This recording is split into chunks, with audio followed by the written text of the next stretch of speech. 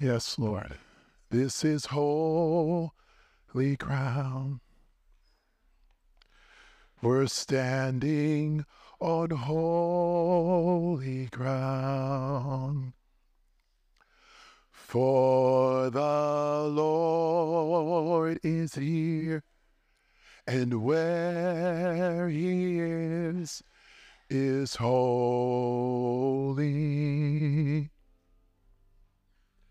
This is holy ground. We're standing on holy ground. For the Lord is present, and where he is holy.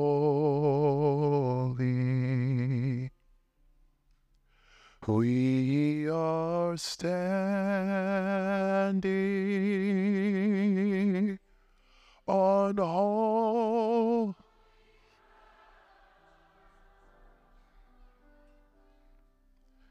And I know that there are angels all around.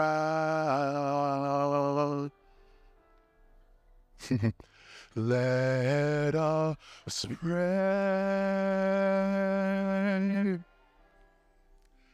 Jesus now. We are standing in his presence on holy ground. Can we sing it one more time? Let us praise. Let us praise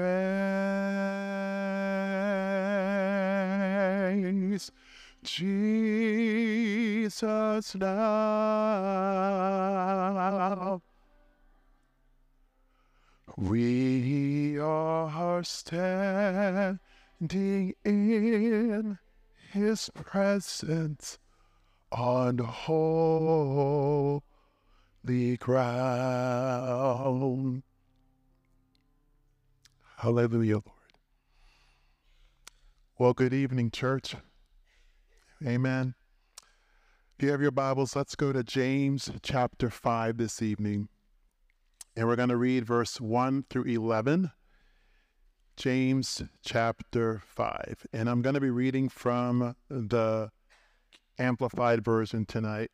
As the team's making their way off the stage, can we thank the Lord for our worship team that's leading us into the very throne room of God? And when he just comes, we have to acknowledge him and thank those that allow the Lord to flow through them.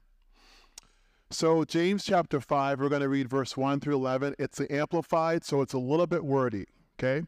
I'm told that a lady translated the Amplified.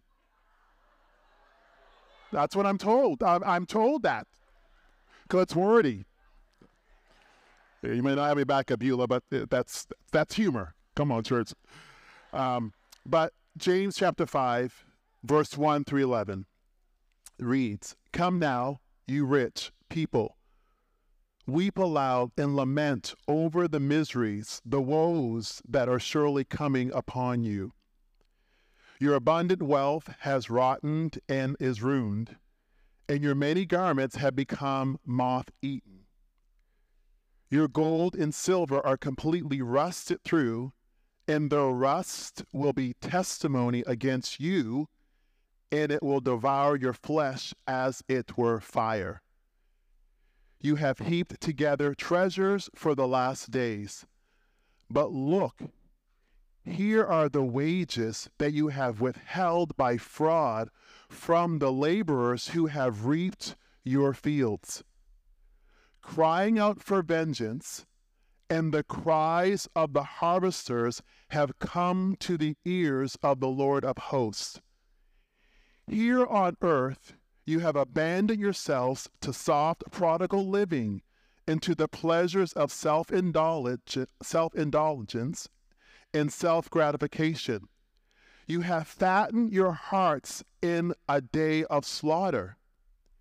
You have condemned and have murdered the righteous, innocent man, while he offers no resistance to you. So be patient, brethren, as you wait till the coming of the Lord. See how the farmer waits expectantly for the precious harvest from the land. See how he keeps up his patient vigil over it until he receives the early and latter rains. So you must also be patient. Establish your hearts, strengthen and confirm them in the final certainty. For the coming of the Lord is very near. Say, the coming of the Lord is very near. Do not complain, brethren, ouch, against one another, so that you yourselves may not be judged.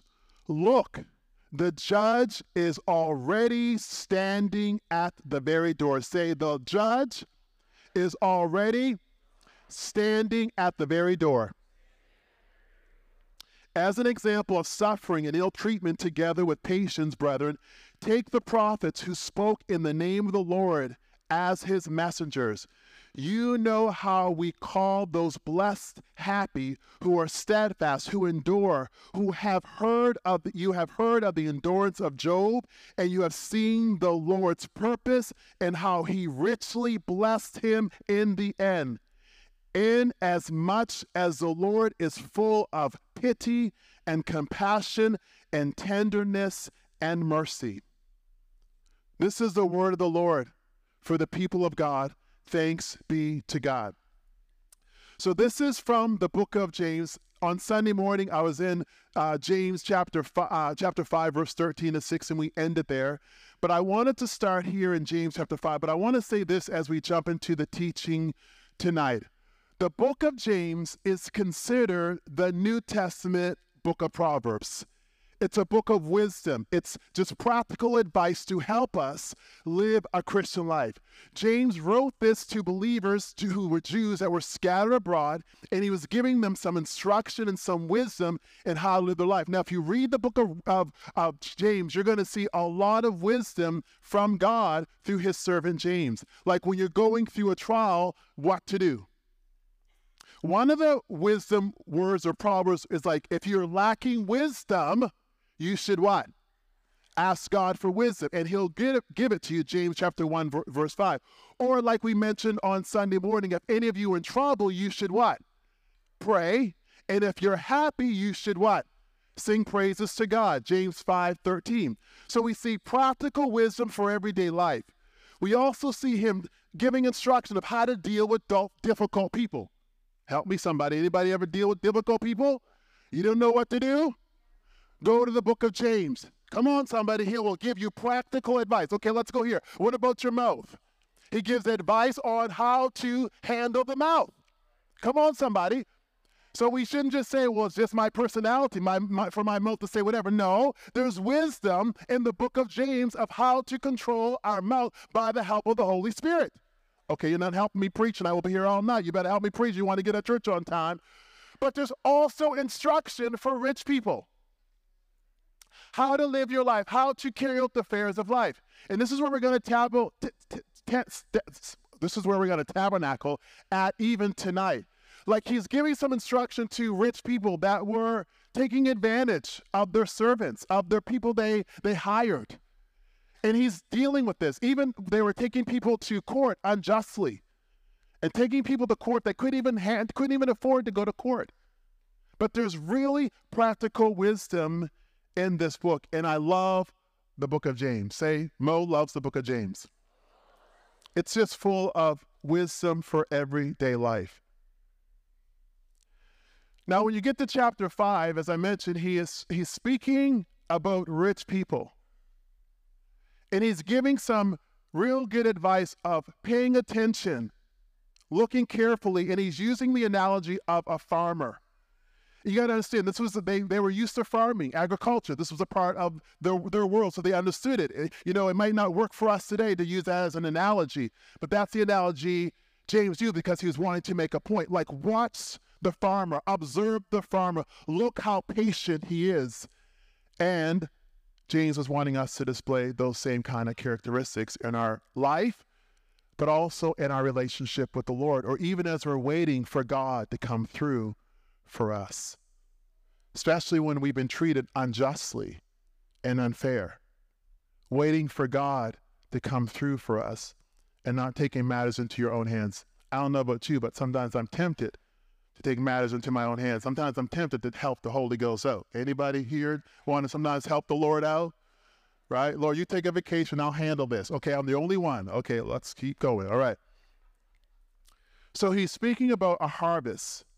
And the harvesters are crying out for vengeance because what's happening is the people are working very hard, but they're not getting the wages they're due. They're being robbed. Fraud. It's like stolen identity. Fraud. And there's a crying out for vengeance. Verse 4 says, the cries of the harvester have come to the ears of the Lord. The wages that are withheld, they're crying out for justice, for vengeance. And what I thought about is like the Israelites when they were in slavery, crying out. And this is in Exodus chapter 3, verse 7 and 9. The Israelites are crying out because they're working hard, they're being treated unfairly. Pharaoh's getting meaner and meaner, and even takes the bricks from them. They got to now make bricks from straw. And their cry goes up to the Lord. And the Lord hears their cry and responds. And we know he raised up Moses and they go to the promised land. But that was what? 400 and how many years? 50 years of crying out.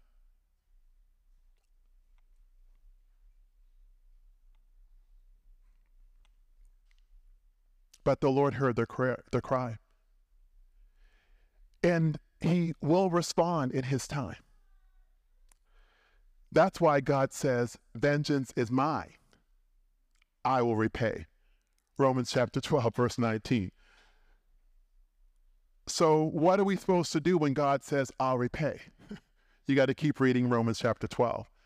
In one of my Bibles, I spent over a year in Romans chapter 12, so it's the pages are crinkly from tears. This is no joke. Because God gives an antidote to when we want to get vengeance. God gives us an antidote when he says, wait on me, I'll repay. And the antidote is, which we don't want to hear, is bless those who persecute you. Don't curse them. This is verse 14 of Romans chapter 12. Don't curse them. Pray that God will bless them. Now, that looks all sanctified and holy. But when you got some enemies, you ain't thinking about blessing them. Now, you might bless them, but you want to do the fivefold ministry. You want to help the Holy Ghost, so, right? Fivefold ministry. You with me? 1, 2, 3, 4, fivefold ministry. We want to help him out. Our first response normally is not to pray.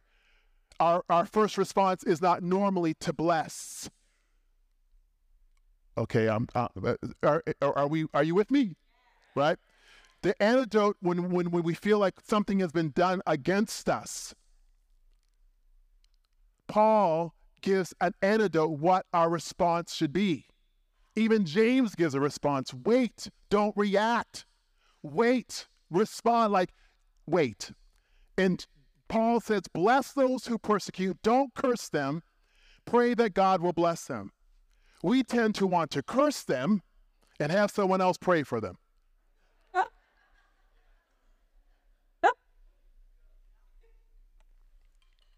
I looked up the word bless, and it's where we get our English word eulogy from, eulogizing someone.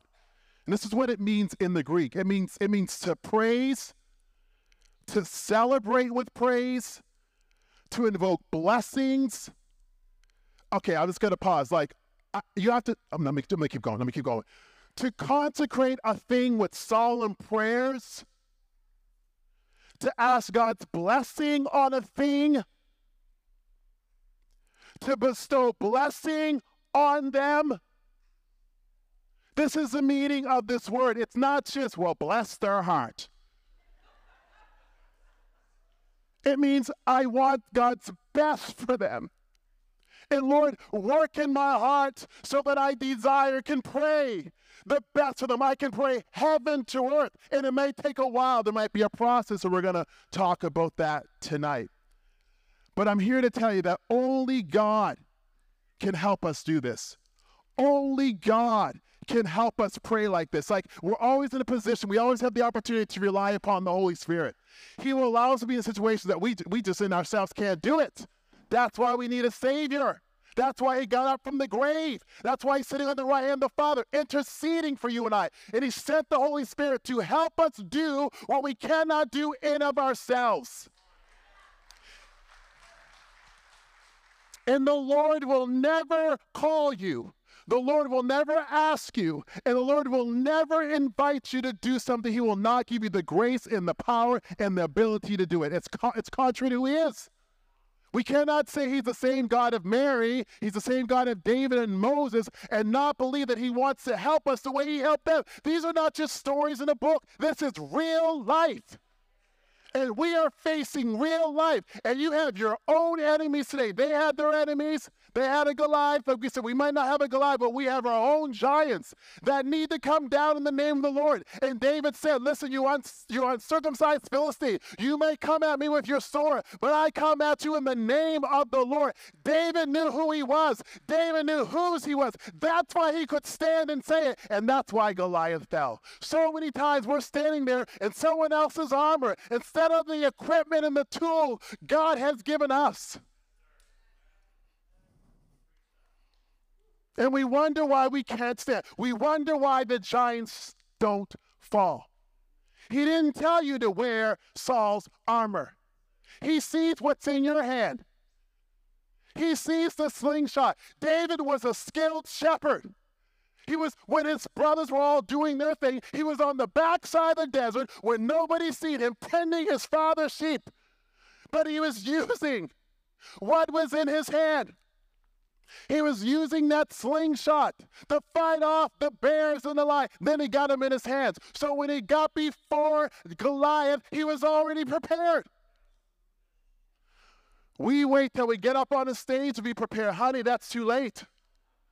We prepare ourselves when no one else is looking. So when they call for us, we get up there, we're ready to go, and we can be anointed, and we can slay the giants. That is not in my notes. That's for free. Let's keep going.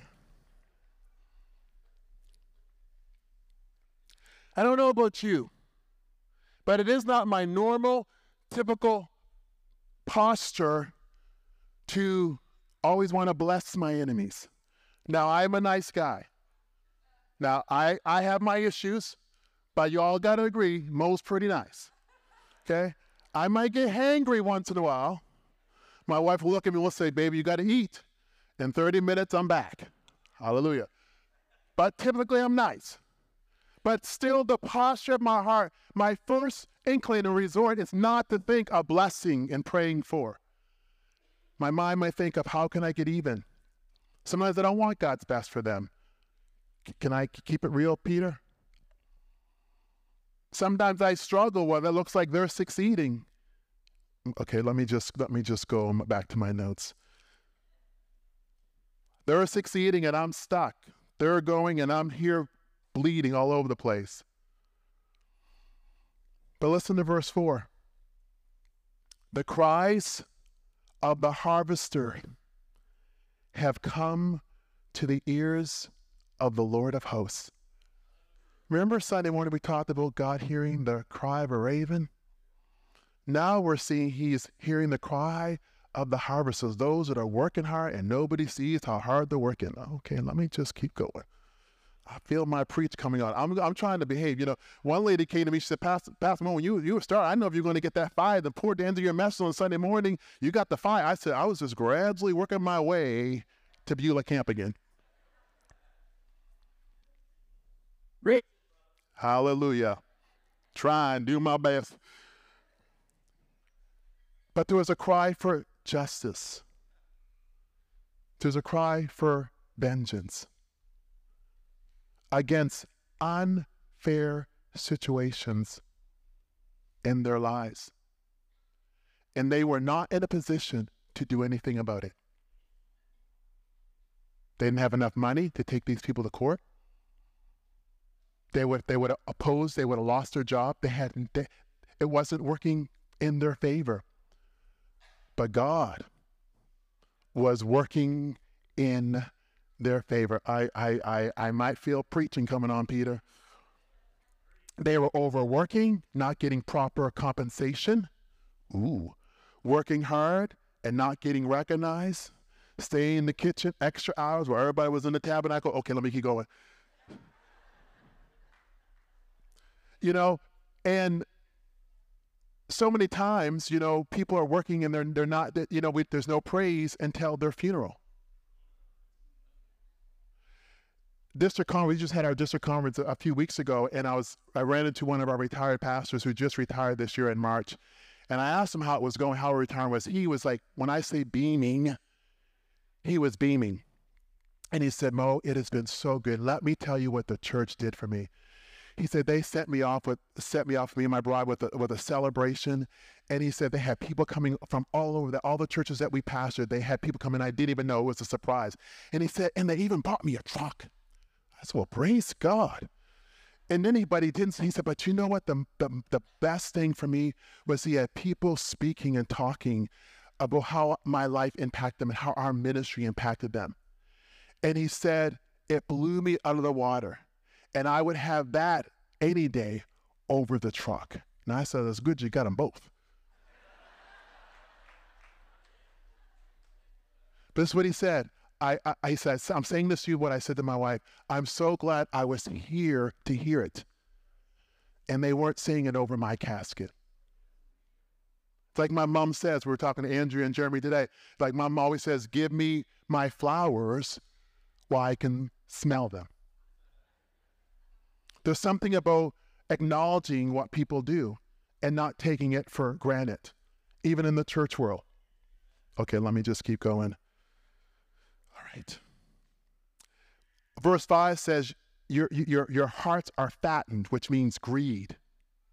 You got wealth at the expense of another person. But this is what James says. He's speaking to these believers. He says, this is going on even with your life. But you get to verse 7, he says that the Lord's coming. And when he comes, he's going to make everything right. Now, think about it. This is in that day. The Lord hasn't come back yet. But he postured them to prepare their heart. So when he comes, they're going to be ready. And this is what he says. He says, be patient as you wait until the coming of the Lord. Why? Because then everything that's wrong is going to be made right. Everything that didn't get justice here, help me, Holy Ghost, is going to get justice there. Everything that didn't get worked out here is going to get worked out there. Okay, let me keep going. So he says this, look intently. And we talked about that, looking at the raven, looking intently. Look at the farmer. Observe the farmer. This farmer waits expectantly for the precious harvest of the land. Guys, there will be a harvest. There will be a harvest for all your hard work for the Lord. That's why it says don't give up, because you'll be rewarded. I'm going to keep going. He says, look how he keeps his patient vigor. And then James says this, keep your patient vigor. In other words, don't quit. Don't lose heart. Don't get weary, no matter how hard it gets. And when I was working on this message, I thought of Luke chapter 18, verse 1, where Jesus is giving a parable and he's speaking to his disciples. And he says, listen, men ought always to pray and not lose heart, because he knew if you lose heart, it's all coming down. And he says, don't lose heart. And then this is beautiful idea that men ought always to pray. So praying keeps us from fainting. But when we start fainting and getting weary, fainting and weary will keep us from praying. And so the enemy is wanting to wear out the saints. Now, I need you to understand that I had another message prepared. You understand that I had another, say, Pastor Mo, I had another message prepared. But the last few days, God has been stirring my heart. I just believe God's wanting to do something in our hearts, guys. And this is what the Word of God says to you and I. We should not quit. And some of you might be feeling like quitting. And I'm here to tell you, do not quit. Observe and look at the farmer. Listen, the farmer does what he can do, but what he can't do, he has to trust the Lord. The Lord provides the sun. The Lord provides the water. Help me, somebody. The Lord provides the ground. You might have to do your part, but what you can't do, let the Lord do. Let the Lord fight those battles. You stay on your knees. Stop getting in the wrestling ring with the wrong people. Get on your knees. Because praying keeps us from fainting, keeps us from losing heart. It keeps us from becoming weary. And fainting, becoming weary will keep you from praying. So let's keep being patient. I love this idea, this analogy of the early rain and the latter rain. You know, the early rain came because it helped the seed, the ground to get ready for the planting, and the seed to get in the ground, the seed to go down and germinate and grow a harvest. It made farming easier. The latter rain was when the harvest was about to come in. It's the last rain before the harvest to make the harvest easier. You ever try to pull up weeds or do gardening when the ground is dry? It's a lot more work. You try to pull up weeds when the ground is dry. I like going up when it's still moist because you can get them from the roots. If not, you're just picking off the top, and then a few days later, the weeds are back.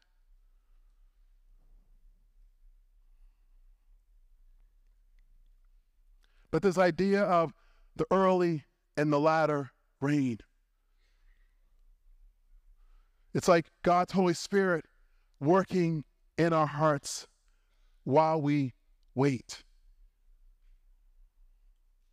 so that our life bears good fruit while we wait.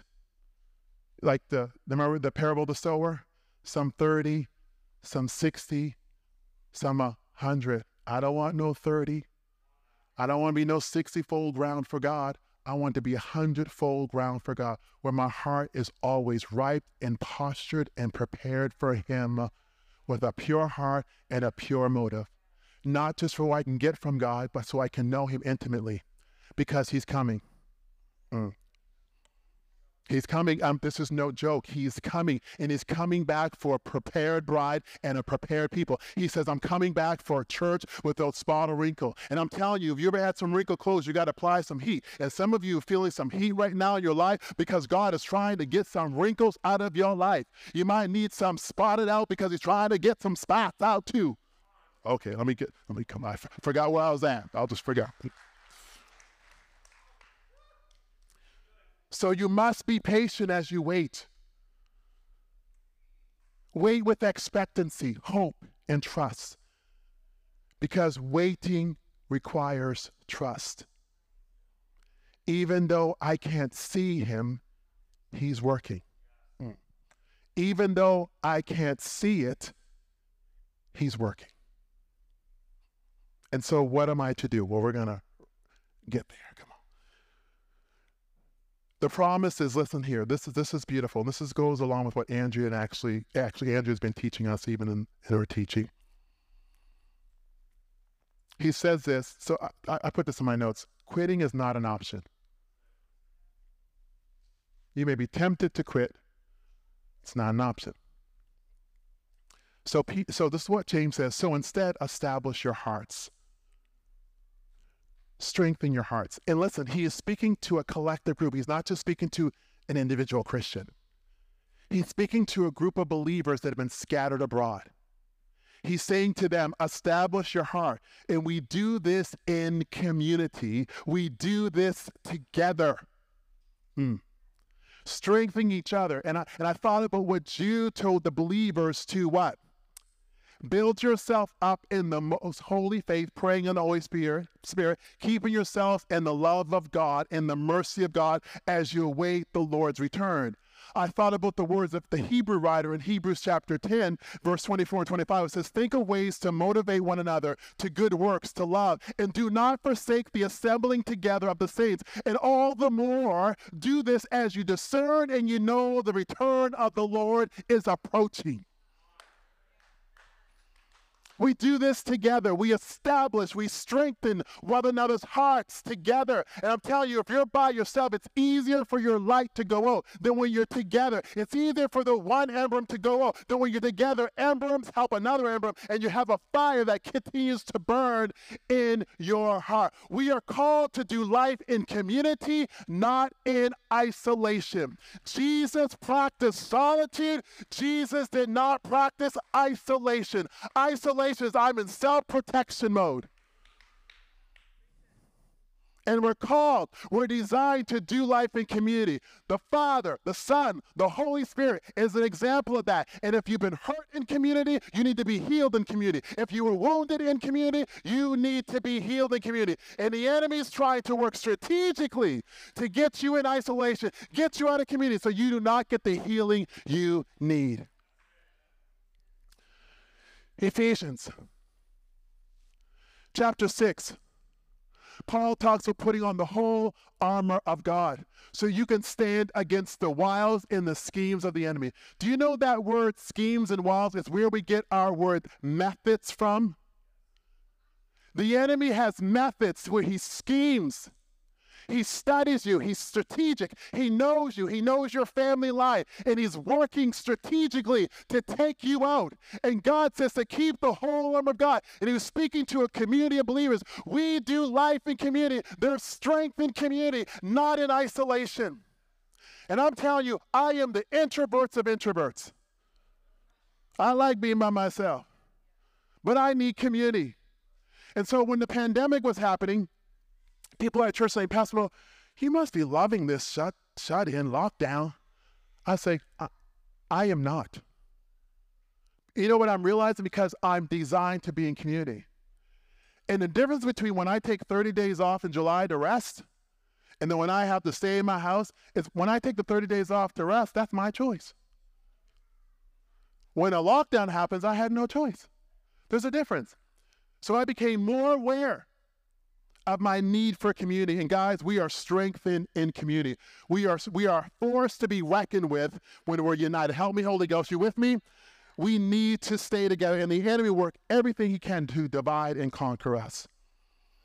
And he uses hurt, pain, unfair situations to isolate us from one another, even from the Lord.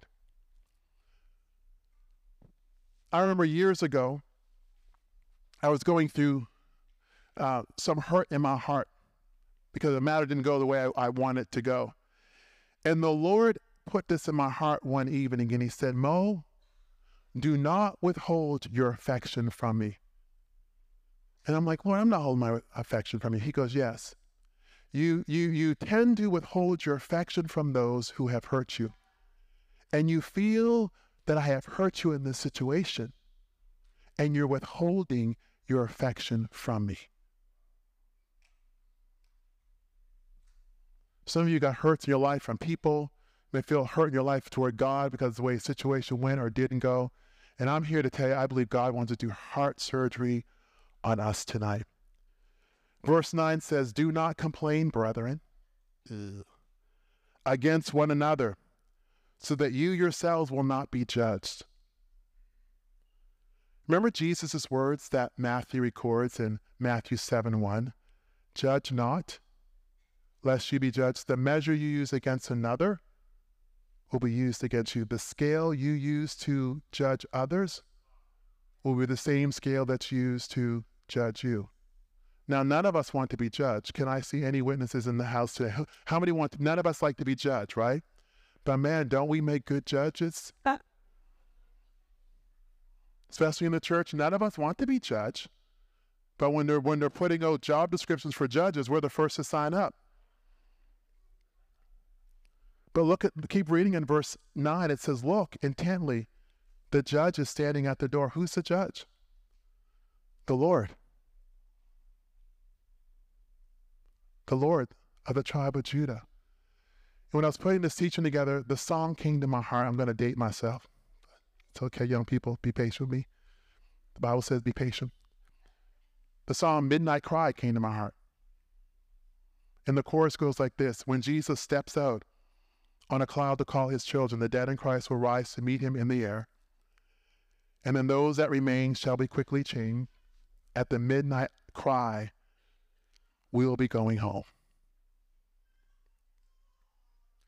James then goes on and gives examples of the prophets and of Job and how they endured even though life was not very fair to them. And we see the story of Job, he came up better on the end. But I believe it's because of the way he postured his heart. How we posture our heart, we going through stuff determines how we come out. None of us are exempt from trouble. Jesus even said, in the world you're going to have trouble, but take joy. I have overcome the world. What's saying that I'm going to help you overcome too. It's getting quiet here. Everybody in life has trouble. But what happens is we think we're the only one going through trouble. But all of us have trouble. But he wants to help us.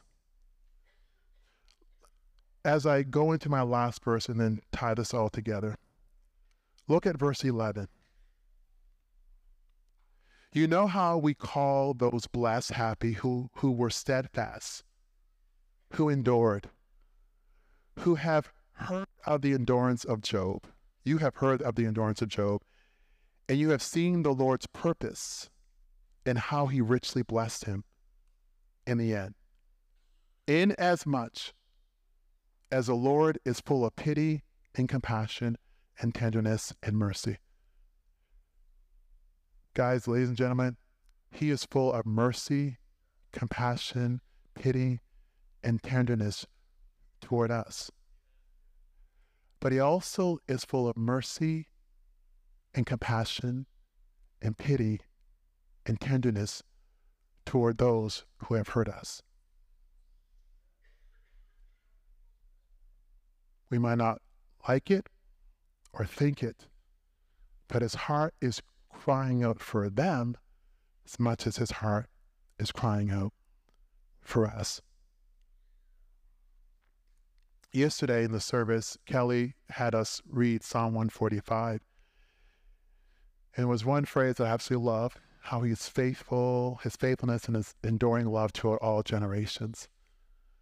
Now, we like to think that just for ourselves and state that for ourselves, but according to James's words, he has pity and he wants to have pity and compassion on those who have even wronged us. So Mo, you said a lot. So what do you say? This is what I'm saying. In the same way, God has pity on us. He has pity on other people. And God wants us to put the people in his hands and take them out of our hands. He wants us to take the situation out of our hands and put it in his hands. And that requires trust. In the same way the farmer waits for the harvest to come in and plants a seed and waters it and believes there's going to be a return.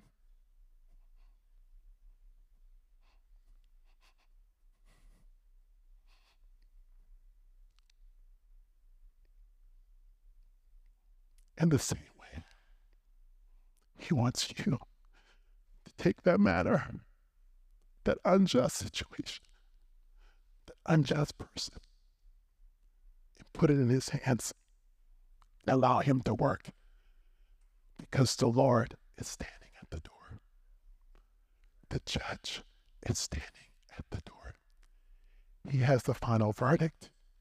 He has the final say-so. And he wants to extend mercy and grace to them as well as to you and I. So, Mo, how do I do that? 3 ways. Number 1, we have to position our heart to choose to be willing to forgive. I'm not saying this forgiveness is an overnight thing. It's a process. But it begins with us acknowledging I'm hurt. I'm even ticked. I'm mad. I'm angry. I could probably kill them. That's the first step. And then its next step is to lament and grieve over the loss, over the pain, because you lost something. That's why it hurts. But in the church, we're not really good on teaching on lamenting and grieving. That's why I love the Jewish culture. They know how to lament, they know how to celebrate. That's why I'm glad I'm adopted into Jesus' family, because I'm adopted Jew. But we don't know how to lament. We don't know how to grieve. We tuck it, and then we implode and we explode. But we need to lament and grieve the loss, the pain, what we lost. We got to acknowledge it. So that, therefore, we can then forgive from the heart. We love to quote Matthew 18:35, where Jesus says, forgive from the heart, but we don't teach people how to forgive from the heart or give them space to forgive from the heart. Just forgive, get over it. But no, it's not that easy. We choose to forgive, but then God heals our hearts. And the problem is sometimes we get stuck to say, man, if I forgive that person, I'm saying that what they did to me was right. And that's not what forgiveness is. Forgiveness makes your heart right and puts that person in God's hand. We forgive, we lament, we grieve, and then the next is we release the hurt, the pain, what we feel we're owed. We cancel the debt, and we let the Lord bring justice. We all can tell what we feel we were due. I know I can tell the Lord I feel I'm due. I can have a list, but it's not about that. It's me canceling and releasing the offense and the offender so God can bring His grace and mercy to the situation. Final thoughts, and then we're going to pray. Don't be like the unforgiving servant in Matthew 18 who was tormented because he wouldn't cancel the debt of the person that owed them something. And the person that owed him something owed them less than what he owed the king. God help us. God help us that we're holding grudges against people, and sometimes our debt is bigger. Okay, let me just keep going. God help us. A few things. Forgiveness doesn't mean that what was done to you is right. I mentioned this earlier. Forgiveness is for you to make you right. And I want you to notice that forgiveness and reconciliation is different.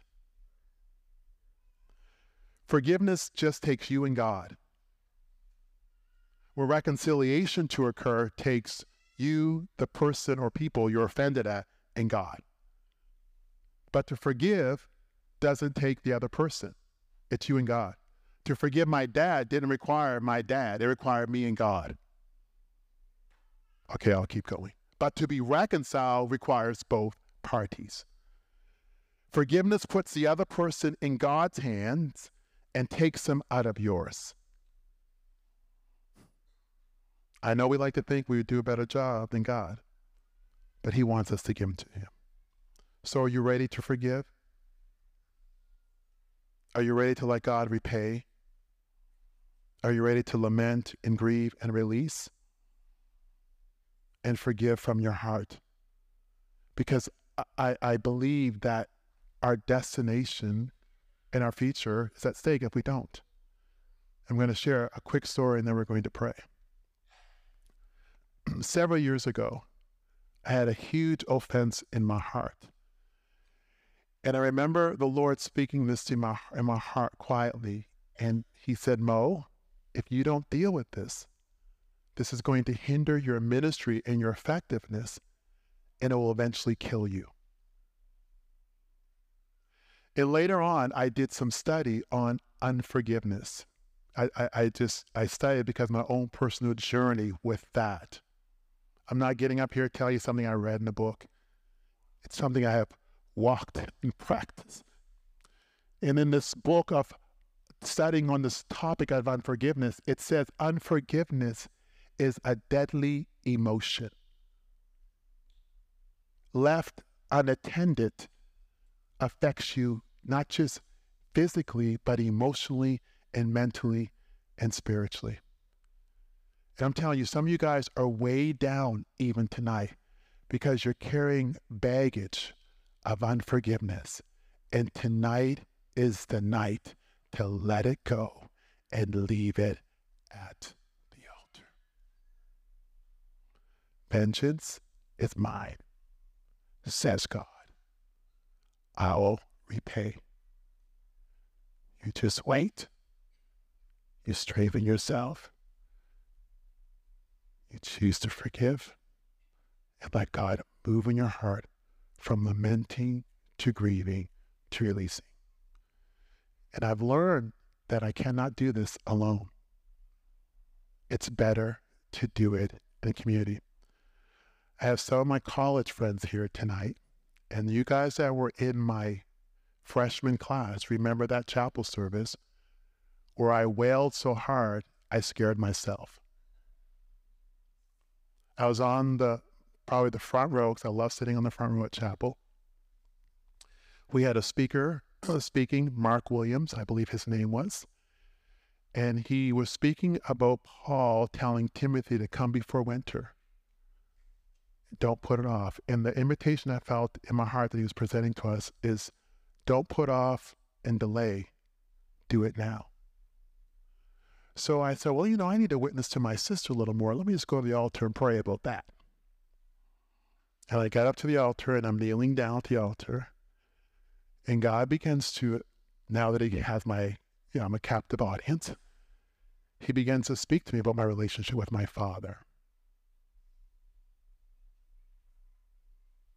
And the moment he touched that place in my heart, I began to wail. Because my story is, I was like, but it was a story of forgiving and releasing, and then going to my Father and asking him to forgive me for what I held in my heart against him. So an altar, doing this in communities is sacred because then I had people gather around me and prayed with me, but then they kept me accountable to do what I felt God was calling me to do. So I'm not going to ask you tonight to stay in your seat. That's easy.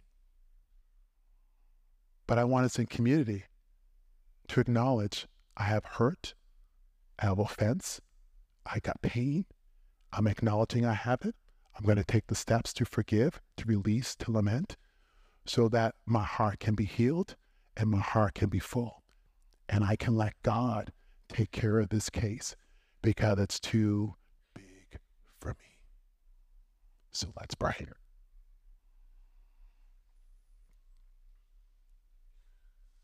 We're not going to sing a song.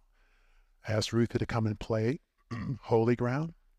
The team's going to come up in a minute, but I don't want us moving by emotion of music. God's already speaking to your heart. And you just need to come to the altar and acknowledge what he's saying to you and respond accordingly. So if you got to climb over somebody, climb over somebody. Father, thank you for what you're doing in our hearts. We give you permission to move as we choose to forgive, release, and let you bring justice.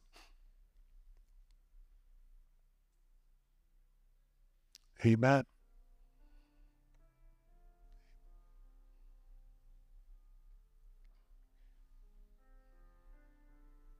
Thank you, Jesus.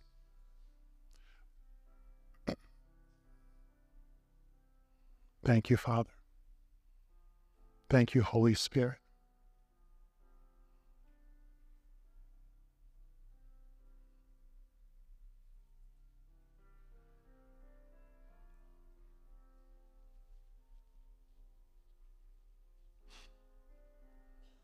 Thank you, Lord. Can we just stand? I want to just stand. So if people want to get by, it's easier for them to get by. Can we just stand? If you've got to excuse yourself, just excuse yourself. That would be great. Thank you, Father.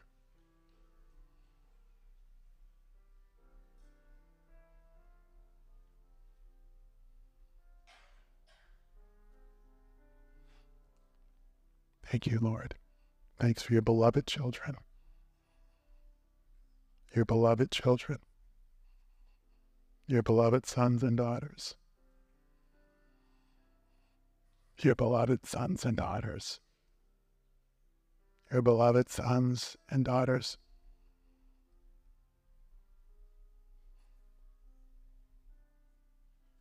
Thank you, Lord.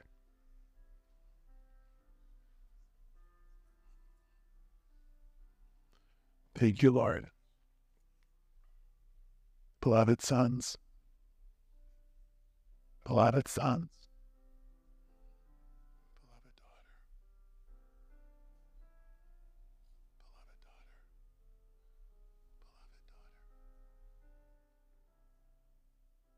You're as beloved.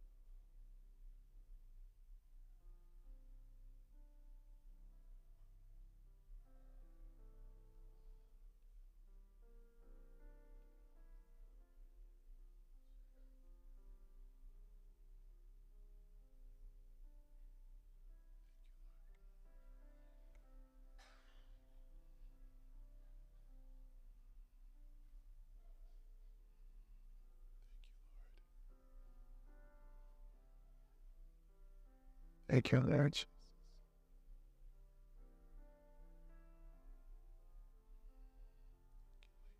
As well. Thank you, Lord. Father, thank you. Thank you, Lord.